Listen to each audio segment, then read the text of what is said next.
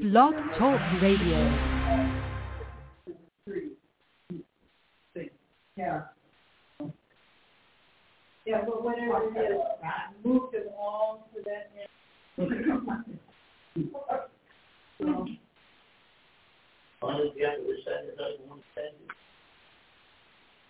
I abandoned it. And then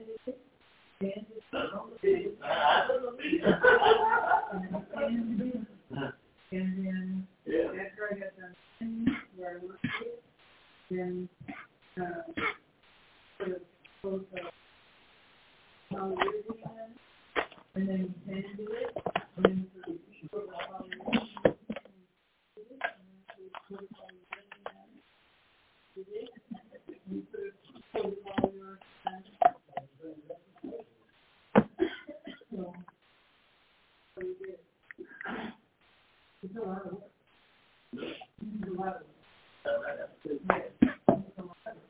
All right, well, y'all join Bonnie in standing. Take the songbook. Let's turn to 219, number 219 in the songbook. Trying to catch her before she sat down there. Little is much when God is in it. Let's sing together tonight. Good to see you in church.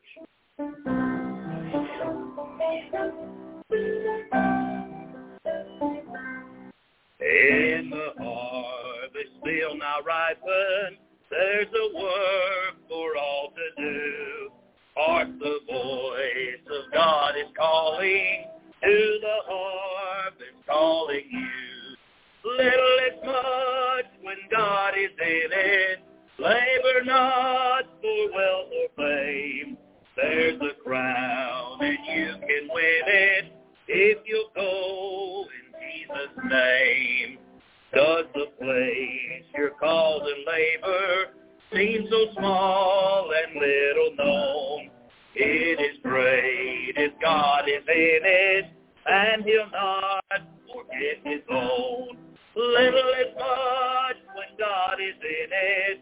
Labor not for wealth or fame. There's a crown and you can win it if you go in Jesus' name. Are you laid aside from service, body worn from toil and care? You can still be in the battle, in the sacred place of prayer. Little is much when God is in it. Labor not for wealth or fame. There's a crown and you can win it if you go in Jesus' name.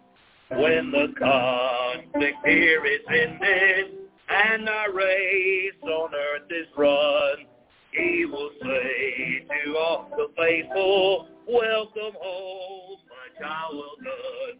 Little is much when God is in it.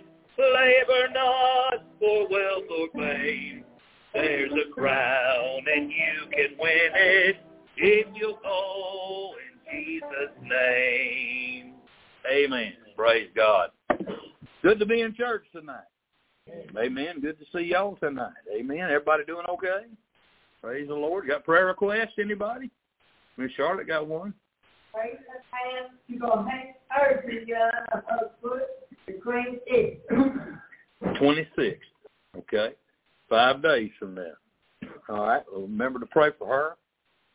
Like I said, Pam's an old friend of mine. One of the first people I ever went by and knocked on her door and talked to about coming to church. She was one of the first people ever showed up back in 2000 whenever we were having church out of 635 30-something Southeast Paris. It was over right next.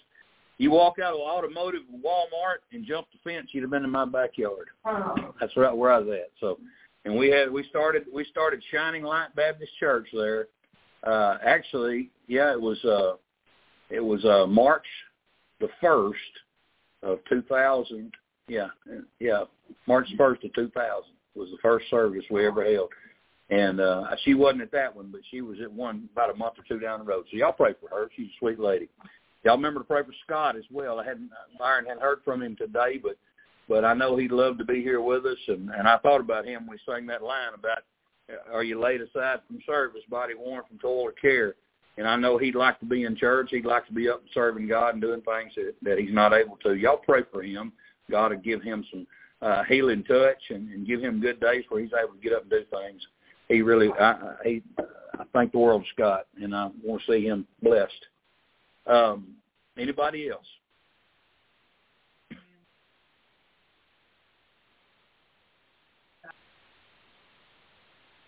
I really think he wants to get a,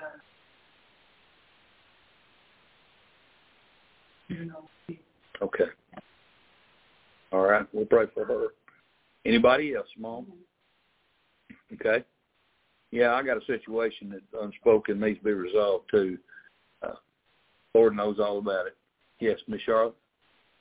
My foot. Oh, you heal. All right. Yes, ma'am. Anybody else? I stopped and visited with John this morning, Simmons, Uh-huh. and they said be sure to remember his wife, the one that has cancer and things, Linda and things. That she's going Friday, I think it is, to get her last PET scan, right? No, she's going to get one more CT scan or whatever it's called. Yeah. And then they said after that, she's going to be able to get a CT scan. And they said they think that they'll probably have to do more physical, more stuff afterwards. You know, God's going to take all this away. We ain't going to worry about that. Praise the Lord. God's got me. We'll yoke with her in prayer and believe it.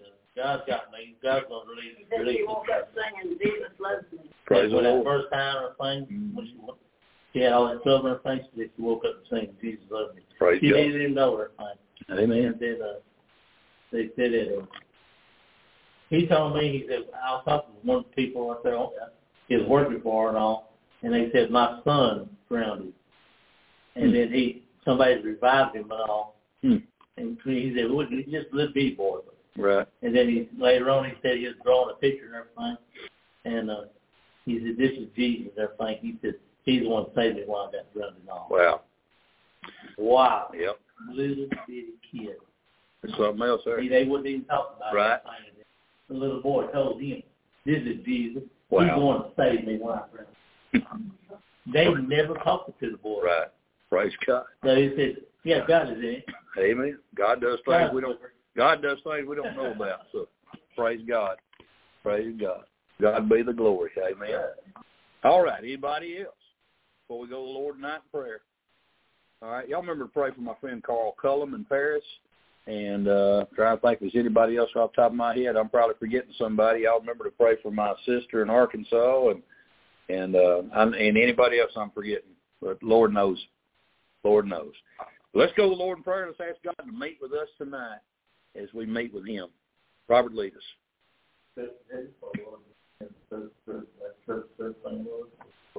Well, the preacher was home out there. Lord, know all the things for the quick and thank you, Lord. Thank you for all your work. Thanks, Lord. Amen. You can be seated.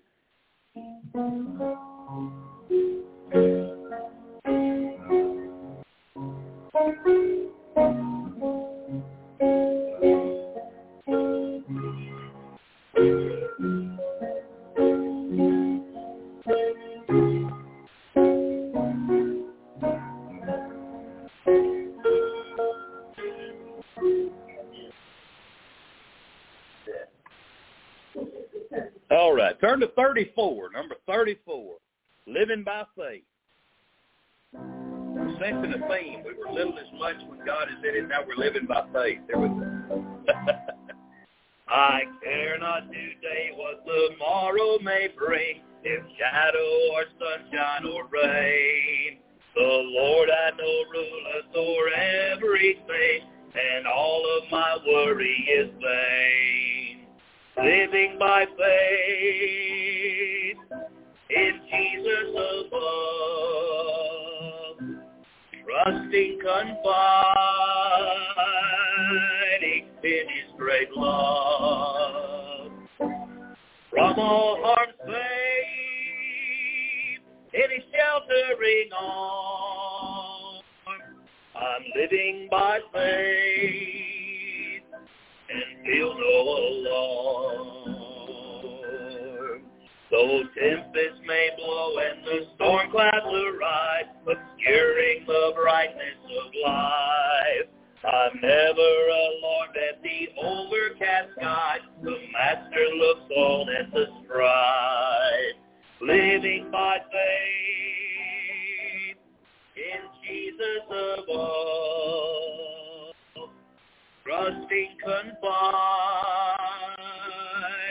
in His great love. From all harm's safe in His sheltering arm, I'm living by faith and feel no alarm. I know that He's faithful, He will carry me through, no matter what evils betide. Why should I then care though the tempest may blow, if Jesus walks close to my side? Living by faith in Jesus above, trusting, confiding in His great love.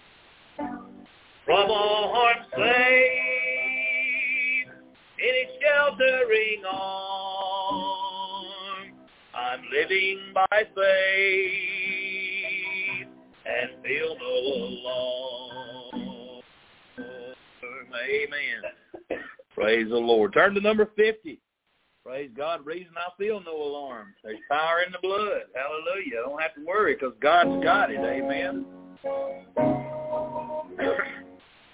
Would you be free from the burden of sin? There's power in the blood. Power in the blood. Would you or evil a victory win? There's wonderful power in the blood. There is power, wonder-working power in the blood of the Lamb. There is power, wonder-working power in the precious blood of the Lamb. Would you be free from your passion and pride? There's power in the blood, power in the blood. Come for a cleansing to Calvary's side. There's wonderful power in the blood. There is power, wonder-working power in the blood of the Lamb. There is power, wonder-working power in the precious blood of the Lamb. Would you be whiter, much whiter than snow? There's power in the blood, power in the blood. Sin's faith are lost in its life-giving flow. There's wonderful power in the blood. There is power, wonder-working power in the blood of the Lamb. There is power, wonder-working power in the precious blood of the Lamb. Give me 4 powers on the last one. Would you do service for Jesus your King? There's power in the blood, power in the blood. Would you live daily in praises to sing? There's wonderful power in the blood. 4 of you, ready? There is power, wonder-working power in the blood of the Lamb.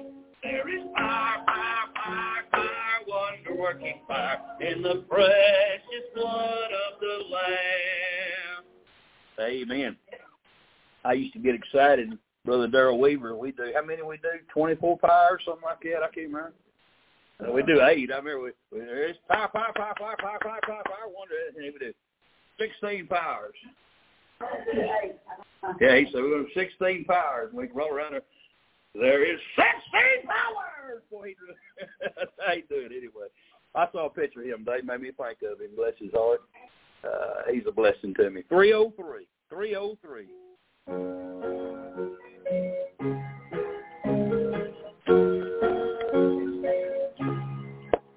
On Jordan, stormy banks I stand and cast a wishful eye to Canaan's fair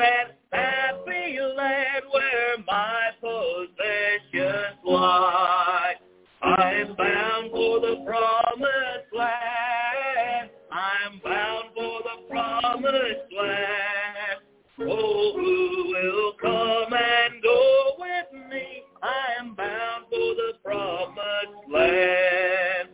All o'er those wide extended plains shines one eternal day. There God the sun forever reigns and scatters night away. I am bound for the promised land. I'm bound for the promised land. Oh, who will come and go with me? I am bound for the promised land. No chilling wind, no poisonous breath can reach that helpless shore. Sickness and sorrow, pain and death are felt and feared no more. I am bound for the promised land. I am bound for the promised land. Oh, who will come and go with me? I am bound for the promised land. When shall I reach that happy place and be forever blessed? When shall I see my Father's face and in his bosom rest? I am bound for the promised land. I'm bound for the promised land. Oh, who will come and go with me? I am bound for the promised land. Amen. And I am. Thank God it's not just a song. Amen. Thank God it's real. Amen. Well, I want to welcome in all those who've tuned in through Facebook to meet with us tonight here at Temple Baptist Church at 303 Short Street in Clarksville, Texas. That's just where we're meeting. We are the church. This is just the building. Amen. Hallelujah. You drive by here a lot during the week. There ain't nothing here but a building sitting here empty. But when the church is here, that's when the church meets. Amen. Amen. Proverbs chapter 16 tonight. I'm about to get choked up here. There's something back there. That song we sang last when that key was in. Sorry. That wasn't your fault. It just it done something on my vocal cord. All right, I'll be all right in a second. Proverbs 16, and we'll be doing the second part of this chapter. Proverbs 16, we're going to look at 7 verses tonight. I think that's 7. Yeah, 7 verses. 7 through 14 tonight. Yeah, that's 7 verses. But anyway, let's get into it tonight. We'll go ahead and let's go to the Lord in prayer. Let's ask God to meet with us as we look here in Proverbs chapter 16.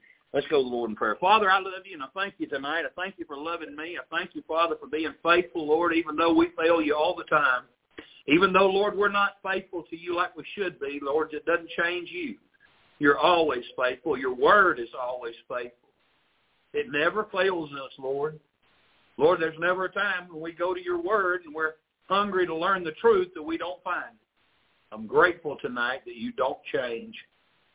Father, you're always the same, and your truth stands forever. Lord, in this world of nothing but change, help us tonight to plant our feet in the Word of God. Help us tonight to make up our mind that we'll do what you say regardless of what the world does. Lord, we're going to hitch our post. We're going to hitch to your post, Lord, not to ours. We're going to hitch to yours, Lord. We're going to be where you are and follow you and do what you say. Lord, help us to have that kind of a heart to say, I don't know what I'm doing. I need to turn it over to God. Help us tonight to do that, and help us to learn from the Word as we look into it tonight. And we'll give you all the praise. We ask, Holy Spirit of God, that you stir within us, that you open our ears to receive the Word of God, and that you, Lord, that you stir me to preach the Word of God and to teach it, Lord. And I pray, Father, that you meet with us in a real way, and that you speak to hearts tonight. Lord, we just thank you now in Jesus' name, and for his sake we ask. Amen. All right. Proverbs, let me get over there in my Bible. Proverbs chapter 16. And again, we're looking tonight at verses 7 through 14. So let's go ahead and let's get right to it. And I'm going to tell you, we're going to start tonight with one of my favorite verses in Proverbs. One of my favorite verses. Chapter 16, verse 7, which says, when a man's ways please the Lord, he maketh even his enemies to be at peace with him. You say, now why does that verse mean anything to you especially? Well, because I'm sure myself, like most everybody else, most people, they're made to believe that we ought to go around worrying about what everybody thinks about us all the time. The world teaches us. The world teaches us that we're to always be concerned about everybody's thoughts about us, and that's not the case. You know, and again, if especially for a young person growing up in this world right now, can you imagine how paranoid they are that they're going to offend somebody? I don't worry about offending people. You say, why not? Because of this verse right here. The Bible says, when a man's ways please the Lord, he maketh even his enemies to be at peace with him. Now, I realize that does not mean that every sodomite in the world is going to like me because I stand on the Word of God. That's not what that means. Don't misunderstand the Scripture there. But what it is telling me that I don't need to worry about what everybody else thinks. The only person I need to be concerned about is God. And when I'm focused not on what you think about me or what somebody else thinks about me, when I quit worrying about what y'all think, and I'm not saying you as not the church that I pastor. I'm not trying to be rude with you. I'm just simply saying society as a whole, in general. Instead of worrying about how people are viewing me, if I just be concerned about how my Heavenly Father is viewing me, then I don't need to worry about the rest of everybody else. That'll free you. I want you to know that's liberating. When you realize that the only one you got to be concerned about is God. Amen? Listen, again, let's look through this verse. Let's kind of comb through it a little bit, because there's more there than all I'm giving you right there. When a man's ways please the Lord.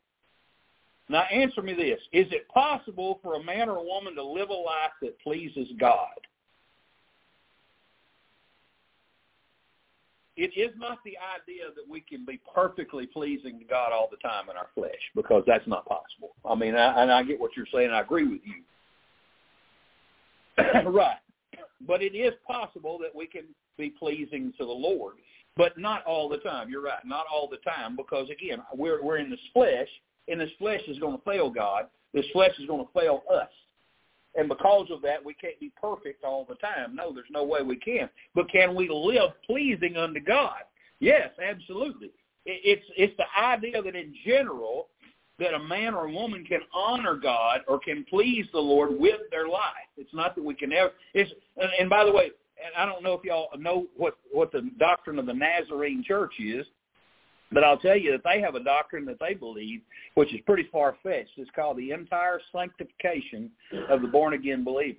They believe, and they teach this. It's on there. If you don't believe me, look up on their website.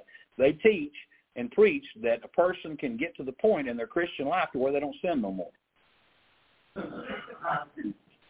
You wouldn't die. You would never die if that were the case. But that's what they believe. That's what they teach, and that's what they preach. And if you don't believe me, look up Nazarene.org, I guess, or whatever, and see. I'm not picking on them tonight, but I'm just trying to clear up a little error there. But you can't get to that point. There's no way. But here's what we need to realize. God says we can please Him, and I'm going to show you that from the Word of God. I want you to turn to a few places with me, if you don't mind, in the New Testament there. Hold your finger where you're at. Look in Romans chapter 12, verse 1. I think most of you probably know this one by heart. It says, I beseech you, therefore, brethren, Paul said, by the mercies of God, that ye present your bodies a living sacrifice, holy, and what's the next thing it says?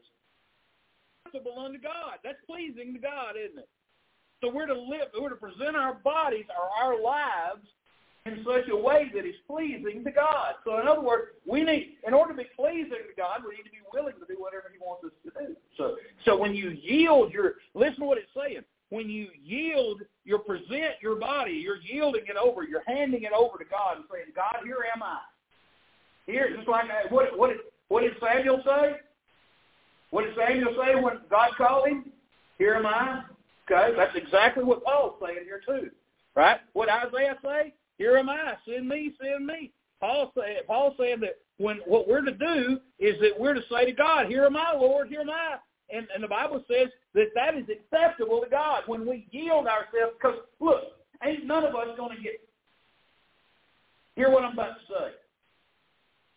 There's not a single soul in this room or listening to me on the internet that's ever going to get ourselves so right that God's going to go, oh, well, you fixed yourself for me. Isn't that wonderful? God don't look at us and say, boy, you did a great job on you. No. The only way we're going to please God is if we quit trying and we just lay ourselves flat on his altar and say, God, I'm a mess, but if you can comb the kinks out of me, I might be worth doing something with. Maybe. And that's what Paul's trying to say. Don't try to clean up, come to him. Just come to him and give it to him, and he'll clean you up. So, yield your body a living sacrifice, holy, which means separated to him, acceptable, which means it pleases him, which is your reasonable service. And I've said this 1,000 times, but if you don't do that, you're being unreasonable with God. That's not a good way to treat God, is it, to be unreasonable with God? But that's exactly what we do when we're selfish with our lives. Ephesians 5, 8 through 10. Paul said, for ye were sometimes darkness. That means y'all used to live like the wickedest people I ever seen in my life. But now are you lights in the Lord? That means the Spirit of God's come into you, and now you're manifesting the presence of Christ to the rest of the world around you. And he says, walk or live your life as children of light. In other words, keep shining for Christ. Keep yielding yourself to him and letting God shine through you. That pleases God. He says in verse 9, for the fruit of the Spirit is in all goodness, so letting God show his goodness through you to others is pleasing to him, and righteousness, letting his truth come through you, and truth, proving, look at verse 10, proving what is acceptable unto the Lord. So this pleases God, right? So again, when a man's ways please the Lord, what is he doing? He's living for Christ. That pleases God. Colossians 3:20. I got several of these. It ain't going to hurt to hit them all. Colossians 3:20. It says to kids, children, obey your parents in the Lord. Oh, I'm sorry, that's a different verse. Children, obey your parents in all things, for this is well-pleasing unto the Lord. So when a child is obedient, God looks down. He says, that pleases me. When that child says, yes, sir, no, sir, yes, ma'am, no, ma'am, excuse me, please, thank you, God says, I like that. That pleases God. So children, it's important that children teach their parents. Parents teach their children, not the other way around. That's usually the way it works today. Children teach their parents, but that's not the right way. God says parents will teach the children. But that pleases God. 1 Thessalonians 4:1. I only got one more after this. Furthermore, then we beseech you, Paul says, brethren, and exhort you or encourage you by the Lord Jesus, that as ye have received of us how ye ought to walk, and to please God. Paul had told them how to live for Christ, how to yield themselves to God, let the Holy Spirit of God working through you magnify Jesus Christ through you to the world. And again, that's you getting out of the way. You telling yourself no and getting out of the way. And when you want to get all hostile and be ugly to somebody, you don't do that. You sacrifice those feelings to God. You say, God, I shouldn't be that way. Please help me. Every time you get ready to do something that you know you shouldn't do, you stop and say, God, please help me. I want to yield myself to you. I don't want to indulge in sin and be out of fellowship with you. Lord, please strengthen me. God will give you strength. God will help me keep going. You keep doing that, keep walking, you're walking in the light. And you're letting the light of God shine to other people. And that's what we're talking about here. And he said, the way I taught you how to do that, he said, as you received of us how you ought to do it, how to walk and to please God, he said that you would abound more and more. I don't want you to, here's what he's saying. I taught you how to do it. Now don't just get satisfied and sit down where you are with what you've grown and learned. That's the danger that the American church faces right now. We've gotten enough. And so we've sat down and give up where we're at. I got plenty of Bible. Don't need no more. Thank you very much. I done served God, and I got all the service of God I want. I'm done. That's what's wrong, and that's why That's why nothing grows in America anymore. Everything's dying because everybody's satisfied. He said that you would abound more and more. It ain't enough to be where you're at. You got to keep climbing all the way home. Higher ground, higher ground, higher ground. That's what we're to be doing. We're never to give up climbing. Hebrews 11:6. But without faith, it's impossible to please him. Taking an attitude of, well, I just don't know if we can do this. I don't know if that'll happen. I just don't know. Listen, the Bible says trust God. Without faith, it's impossible to please him. I want to please him.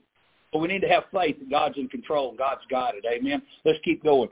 All right. He says, when a man's ways please the Lord, he maketh even his enemies to be at peace with him. One way that God blesses somebody is who pleases him is to give him peace in their life. I mean, again, when you're pleasing God will make your way peaceful. God can do that. He often can extend that peace to your enemies. God sometimes, when you're serving him and working for him and letting him live through you, God sometimes will not only give you peace with your enemies, but he'll turn your enemies into your friends. He'll give you so much peace with them that you're no longer enemies and you've made friends with them. A lifestyle that's pleasing to God is disarming to hostility. It's hard to be angry with somebody who loves you. It's hard to be hostile with somebody who's peaceful with you. It just is. And again, when the peace of God reigns in your life, it's amazing what things will happen. Verse 8, better is a little with righteousness. Did you know we was doing that verse in that moment? Had you already read that? Because you picked out little as much when God is in it. I thought that meant something. God was in it, amen. God, it's amazing how God work out song service sometime to mirror what you're preaching on, and you don't even work it out. God does that. But better is little with righteousness than great revenues without right. Better is a little with righteousness. Sometimes people who are righteous in this world, people who live for God, people who the world would look at and say, man, they live a holy life. Listen, they don't have a whole lot of the things this world considers to be great things to have. People I know, people that I've known down through the years in the service of God, just working for the Lord, people that I've run across who are really serving God, most of them, they shop at Goodwill. I think of people, I'll give you one for example. Leo Lytle. Now, Leo Lytle ain't no broke man, but he puts all his money back into the Lord. That's why when they travel, they don't sleep in Holiday Inns. They sleep in the back of that van. They shower in truck stops. You know why? They could do it different, but they choose to live for the Lord. And when you live for the Lord, money ain't that important. The service of God is. And, again, I look at somebody like that and I think, we've got it backwards. We really got it backwards to a degree because we care more about stuff than we do God's righteousness. I've talked to them. I sit and talk with them extensively, and I'm not blowing them up. I'm not trying to toot their horn tonight. I'm just using them as an example, and I doubt they'll ever hear me say any of this. That's why I'm saying it. But again, I've sat at a table and listened to them talk, and I've heard her say, we're not materialistic people. Things are not important to us. We just want to live for Jesus and make sure people get to heaven. And that, and again, that's what it's all about. That really is what it's all about. So the Bible says it's better to have little with righteousness than great revenues without right. There's a lot of people in this world who are very, very wealthy, and they look like to the natural eye that they've got everything. I was talking to one of my kids on the phone, and he's got this idea that he's going to get a band together, and hopefully maybe they can do something. And I'm like, just stop. I've already lived that life, and it was stupid, and there's nothing out there to get. It's nothing but heartache and headaches. Don't even go down that road. Just play your guitar and have fun playing it, and don't worry about nothing else. When you go to chasing dreams like that, foolish dreams, there's nothing down that road but heartache and headache. Those people who, those music stars, most people, and I know this ain't got nothing to do with preaching, but it does because it fits what this Bible says right here. those music stars, most of them, they're indebted to the music company, the record companies that they work for. Those people own most of the stuff that they have, and they'll work for the rest of their life trying to pay off debt with those record companies. They're slaves to the record companies, and they ain't living no. It may look to the eye when they show them on TV that they've got it all, but the truth of it is that it ain't like they show it. It's a hard life. And listen, the Bible says great revenues without right ain't worth it. Somebody with great wealth and little righteousness is a whole lot worse off than the righteous man who doesn't have very much. I think of people like Bill Gates. He's got more money than he knows what to do with. He owns a computer company or whatever. He sold it now, I think. But anyway, he's got so much money. He's buying up all this farmland in America, working with the Chinese, trying to bring in the New World Order. I mean, you know what? That man's a miserable man. I guarantee you he's a miserable man because he's involved in all kinds of nefarious activities. People like George Soros, they got all the money in the world, but they are the most miserable people because their lives are full of evil. Klaus Schwab is another one. I tell you, a religious one, Kenneth Copeland. How many of y'all know who Kenneth Copeland is? Y'all ever looked in that man's eyes? There's something ain't right with him. I mean, there's something bad behind them eyes. That man is a multi-billionaire. Multi-billionaire.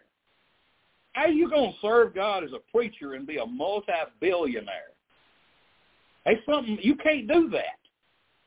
I'm going to tell you, there's something wrong with him, bad wrong with him.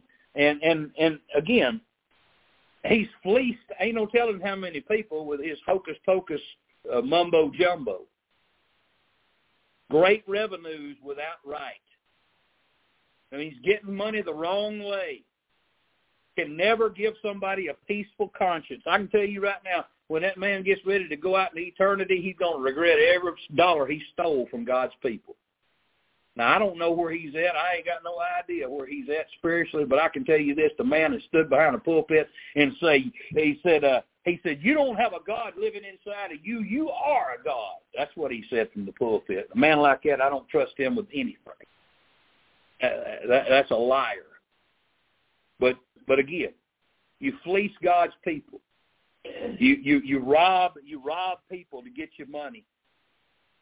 All that they can have, all the material things that money can buy, all that stuff, when at the end of the day, when their heart seizes up and they go out into eternity, there'll never be another cushy moment in their life, their eternal existence, when they go out and meet God in judgment. And it's not that those are the only two options in life, that you're either rich with material goods and poor spiritually, or you're rich spiritually and poor in material goods. It's not just that those are the two, but when you compare these two options, the first is absolutely better. Verse 9. A man's heart deviseth his way, but the Lord directeth his steps. Well, the first part of that verse is a man's heart deviseth his way. That's not a bad thing. That's not a bad thing at all. And the Bible tells us in Genesis that we're made in the image of God. Am I right? Okay. So we, as the people of God who are made in his image, think about our way and plan our way. That's what God does. We're made in his image. Right? All right? God made plans. He got this whole world planned out, everything in it. So again, it's not unusual that we do the same thing. Matter of fact, there's a lot of people in this world that it'd do them a good favor if they would make some plans in their life, instead of just sitting around not doing anything with their life or planning anything. Too many people are letting television preachers and social media influencers and Hollywood producers and television directors and executives and advertising marketers devise their way instead of doing it their own self.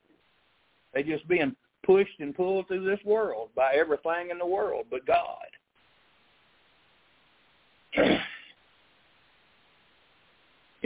1 Kings 18:21. Elijah came unto all the people and said, how long halt ye between two opinions? If the Lord be God, follow him, but if Baal, then follow him. And the people answered him not a word. That's the way this world is right now. This world is either listening to God or they're listening to Baal. And you say, Baal, ain't people worshiping. Oh, yeah, there's people worshiping Baal. They just don't know him by that name.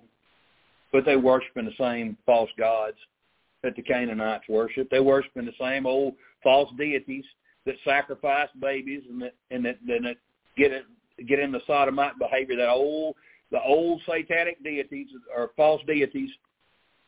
Baal, that's where he comes from. He fits right into there. And again, the same old things are prevalent in our world that were prevalent in the world back then. The same old things. And just like Elijah said, you know, if the Lord, if he's God, then follow him, then worship him. Quit following the world. Quit going after everything that everybody else is doing in the world blindly. But people do it. Again, a man's heart deviseth his way, but the Bible says that the Lord directeth his steps. Well, what does that mean? That means we can make all kinds of plans. We can plan everything out. But you never ought to think that our ability to plan makes us in control of our lives or Lord over our own lives, because it doesn't make us in control. Amen. It's the Lord that directs. We plan, but the Lord's the one who says, okay, well, this, a writer can write all kinds of things, scenes in a movie, but until the director says action, it ain't going to happen. And we can write a big script of what our life's going to be, but unless God says action, it ain't going to happen. Amen. Psalm 37, 23 and 24, the steps of a good man are ordered by the Lord. In other words, and he delighteth in his way. It's the Lord that directs our steps. And the Bible says, though he fall, he shall not be utterly cast down. God's in charge. He's directing the steps. You know, it's just like a daddy holding his little boy's hand, and he's learning to walk. Well, if he falls down, they ain't going to leave him there. He's going to help him up and keep him walking. And that's what God does with us as we're walking in his way, because we need his strength and his guidance and his help and his comfort and his care to walk in his way. And the Lord will do that. He'll help us to do that. Plan that we make should be held in humility before God and in surrender to his ultimate will, rather than saying, that's what I'm going to do, God. So I'll say, Lord, if you will, this is what I'd like to do. And again, that's the way we're to do things. That's the way we're to talk to God. Lord, if you're willing, that's what I'd like to do. Again, preacher here, he said a man may plan his road to the last detail, but he can't implement his planning unless it coincides with God's plan for him. And that's the truth. Amen. Romans 8:28 through 31. And we know that all things work together for good to them that love God, to them who are the called according to what? Whose purpose? Not ours. His. We're called to do it God's way, not our way. We're to do it. God's to direct. Amen. We're called. Amen. We've got a script. Amen. Even though, and here's the thing. Here's what you want to do. You want to pray, God, show me what your script is. I'm using this direction thing. I'm trying to use the analogy. God, show me what the plan is. I'll get in line with the plan if you show me the plan, and I'll walk in it. What we have to do is come to the realization that our plans are not, they may have been well thought out, but they didn't line up with God's. They weren't that good. So he says, for whom he did foreknow, he also did, his plan, here's his plan. For whom he did foreknow. So he knew that you and I were going to get saved. He knew when we would get saved. He knew all about it. So he predestinated us to be conformed. He has a plan for us to not stay the way we are, but to be changed day by day as we spend time with him into the image of his Son. Conformed to the image of his Son. If you can picture taking Play-Doh and those little, I used to have a Fred Flintstone mold, and I'd press it, in Barney Rubble, I'd press that Play-Doh in there, and then I'd pull that mold off, and it was Fred Flintstone right there in my hand, Barney Rubble. I conformed it to the image of Fred Flintstone. God is trying to do the same thing with me. Sometimes very much the same way. I'm resisting him, and he's forcing me down into that mold. God wants to do that with every one of us. Conform us to the image of his Son. What for? Tells us that he might be the firstborn among many brethren. That means that, hey, I got saved. I got born again. I can go tell somebody else and they get born again. I can tell somebody else and they can get born again. And eventually, I got a whole bunch of brothers in Christ that I didn't have before. Because I got born again, I wanted them to get born again. And he said, moreover, whom he did predestinate, that's God having a plan again, them he also called. So again, he had a plan to draw us to himself, and whom he called, he also justified. So he made us right in his sight, and whom he justified, he also glorified. He's got a plan for us in the end in heaven. And what shall we say to these things? Paul said, if God be for us, who can be against us? And we got a pretty good deal with God. Amen. All he wants us to do is quit trying to run the show and let him have it. If we'll turn the wheel over to him, God will get us where we need to go. Verse 10, a divine sentence is in the lips of the king, transgresseth not in judgment. A divine sentence, I'm going to try to move quick because I know we're running out of time and I got a little ways to go. This divine sentence, this word divine here in this phrase, it's most every other place in the Bible, well, exactly every other place in the Bible that you see it except for right here in this verse 10, it's used in the sense of seeking occult things or demonic guidance, like enchantments, trying to seek familiar spirits and things of that nature. Every other place except for this one. And here it's not used that way. It's used in the sense of wise guidance, the wisdom that should be on the lips of the king. In other words, instead of seeking divining for occultic things, it's the king relying on God to give him what to say.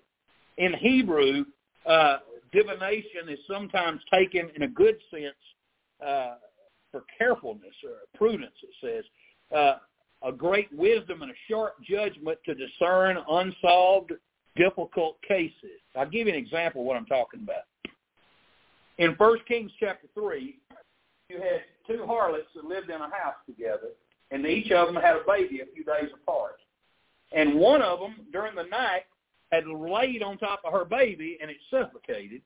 And the next day, they came before Solomon, and they both claimed to be the mother of the living baby.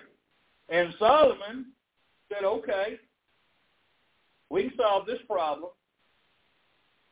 He says it right here in verse 25. He said, divide the living child in two and give half to the one and half to the other.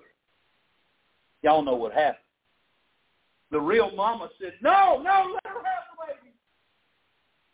That's the mother right there. That's God's wisdom. God put that, I guarantee you, Solomon hadn't been spending all his life waiting for the moment when he could use that little piece of wisdom. God put that in his head. That's exactly what we're talking about. A divine sentence is in the lips of the king. His mouth transgresseth not in judgment. It just simply means he speaks for God. His mouth transgresseth not in judgment. The same lips that must speak wisdom and discernment shouldn't also be used for selfish plans and tyrannical rule.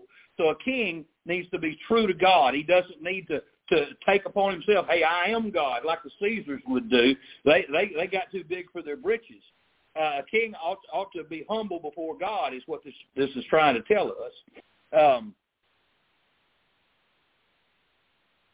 Again, I'm sure have been a lot of societies where the king felt as though he could do no wrong, but the Bible doesn't support that idea at all. He's a man under authority, and God is his authority, and he answers to God. Verse 11, a just weight and balance are the Lord's. All the weights of the bag are his word, or his work. A just weight, I can't talk tonight. A just weight and balance are the Lord's. Fair business, dealing with people right, just weights, in other words, weights that are right. And I know you got to understand, and I know most of you probably already do, but maybe somebody watching or listening don't know what I'm talking about. If you've ever seen the whole Justice is Blind statue where Liberty, or she's blindfolded and she's holding a set of scales. Okay, that's the kind of scales we're talking about. And, of course, you got your grain on one side or your gold on one side, and to weigh it, you got your weights that go on the other side, and that's how you can tell. And a lot of times they take weights, and the weights, the weights were either, I'm trying to think if it would be heavier or if it would be lighter. It'd be lighter, wouldn't it? No, it'd be heavier. It wouldn't be right. The weight would say 5 ounces, and it would actually be more like 10 ounces, so they'd have to put more grain or whatever onto the scales to make it right, and that way they'd rip people off. And God says, I don't go for that. I don't go for that. I want a right measure. I want a just weight and a just balance. All of God's measurements and assessments are fair and true. God never does anything wrong. God never makes a mistake. And here's the thing. The way to figure out the proper measure, that don't come from the king. And it don't belong to the king to say what's the proper measure. The right measurement comes from God and belongs to God, because God is the one who decides what's right and what's wrong. Balanced weight refers to a stationary balance. So that's what we're talking about. And again, it's all about the weights. And the weights of the bag, the Bible says, are his work. And that again, this is assuming that the bag contains honest weights and honest scales. You know, there's all kinds of corrupt things in this world. There's crooked dice, and there's all kinds of crooked things in this world. People trying to cheat somebody else. You know, again, I don't go gambling, but I've heard that that wheel is spin. Well, they can really rig that thing. That's easy to rig. I wouldn't want to lose my money on such as that. But anyway, God does things fairly, always. His work is fair work.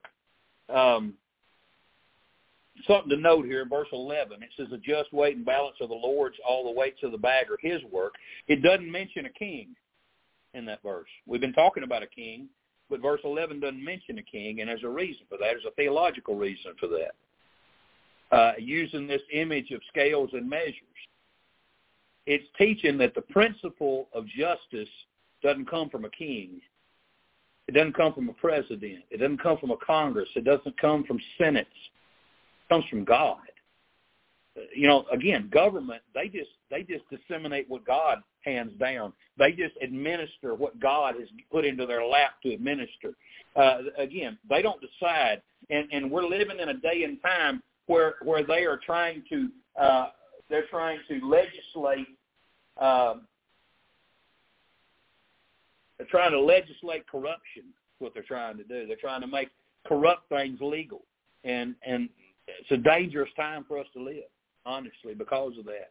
Because again, governments are so corrupt, and I spend a lot of time watching things that nobody else would sit and watch. Probably I sit and watch Canadian Parliament sometimes.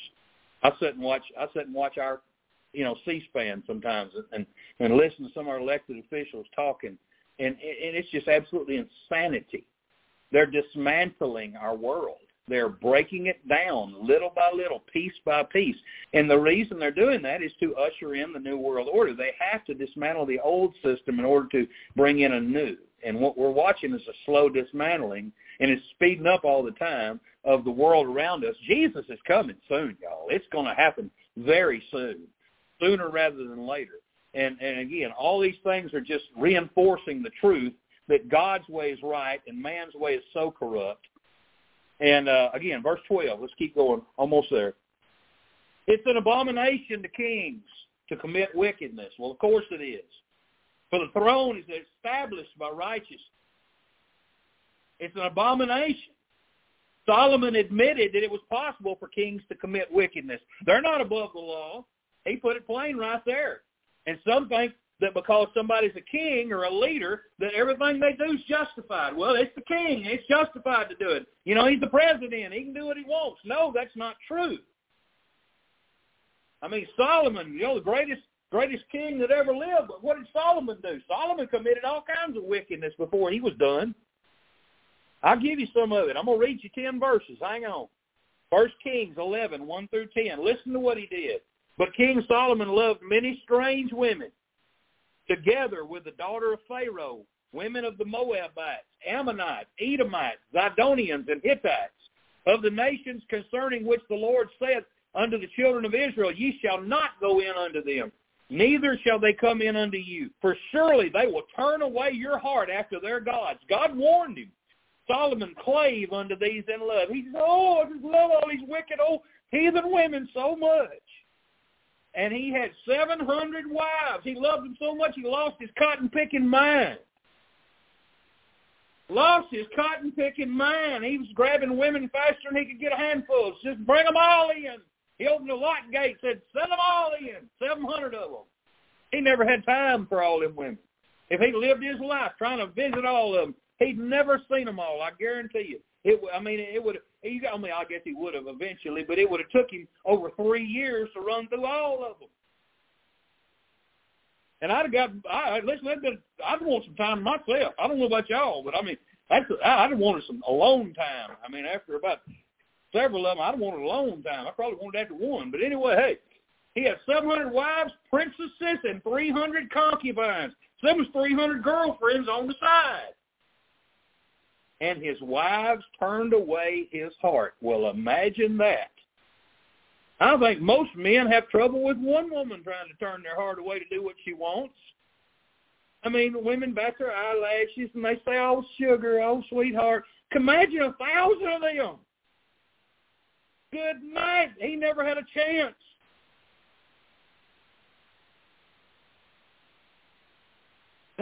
Anyway, for it came to pass when he was old. Yeah, he was an old softy. That his wives turned away his heart after other gods.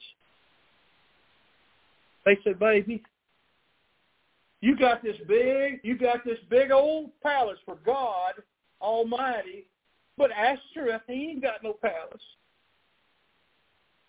Milcom ain't got no palace.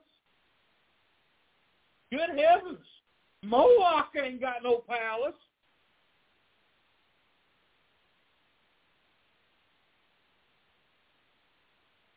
For his heart was not perfect with the Lord his God, as was the heart of David his father. Perfect? David committed adultery, had his best friend killed. Now, wait a minute. So again, don't mean you're perfect without sin. It just means your ways please the Lord. David's ways pleased the Lord because he had a heart for God, and he repented when he done wrong. That's why his ways pleased the Lord, because David was good at repenting before God. For Solomon went after Ashtoreth. He said, who is that? We know her as Ishtar or Semiramis. She was the big bad woman of Babylon. She was the one of Babel. But anyway, that's her new name, but Semiramis her old name. He went after her, the goddess of the Zidonians. And by the way, she is the goddess of sexual immorality. So all the vile things that we have in our world today, the cross-dressing transvestites and all that garbage and the androgyny and all that, that's all wrapped up in Ashtoreth.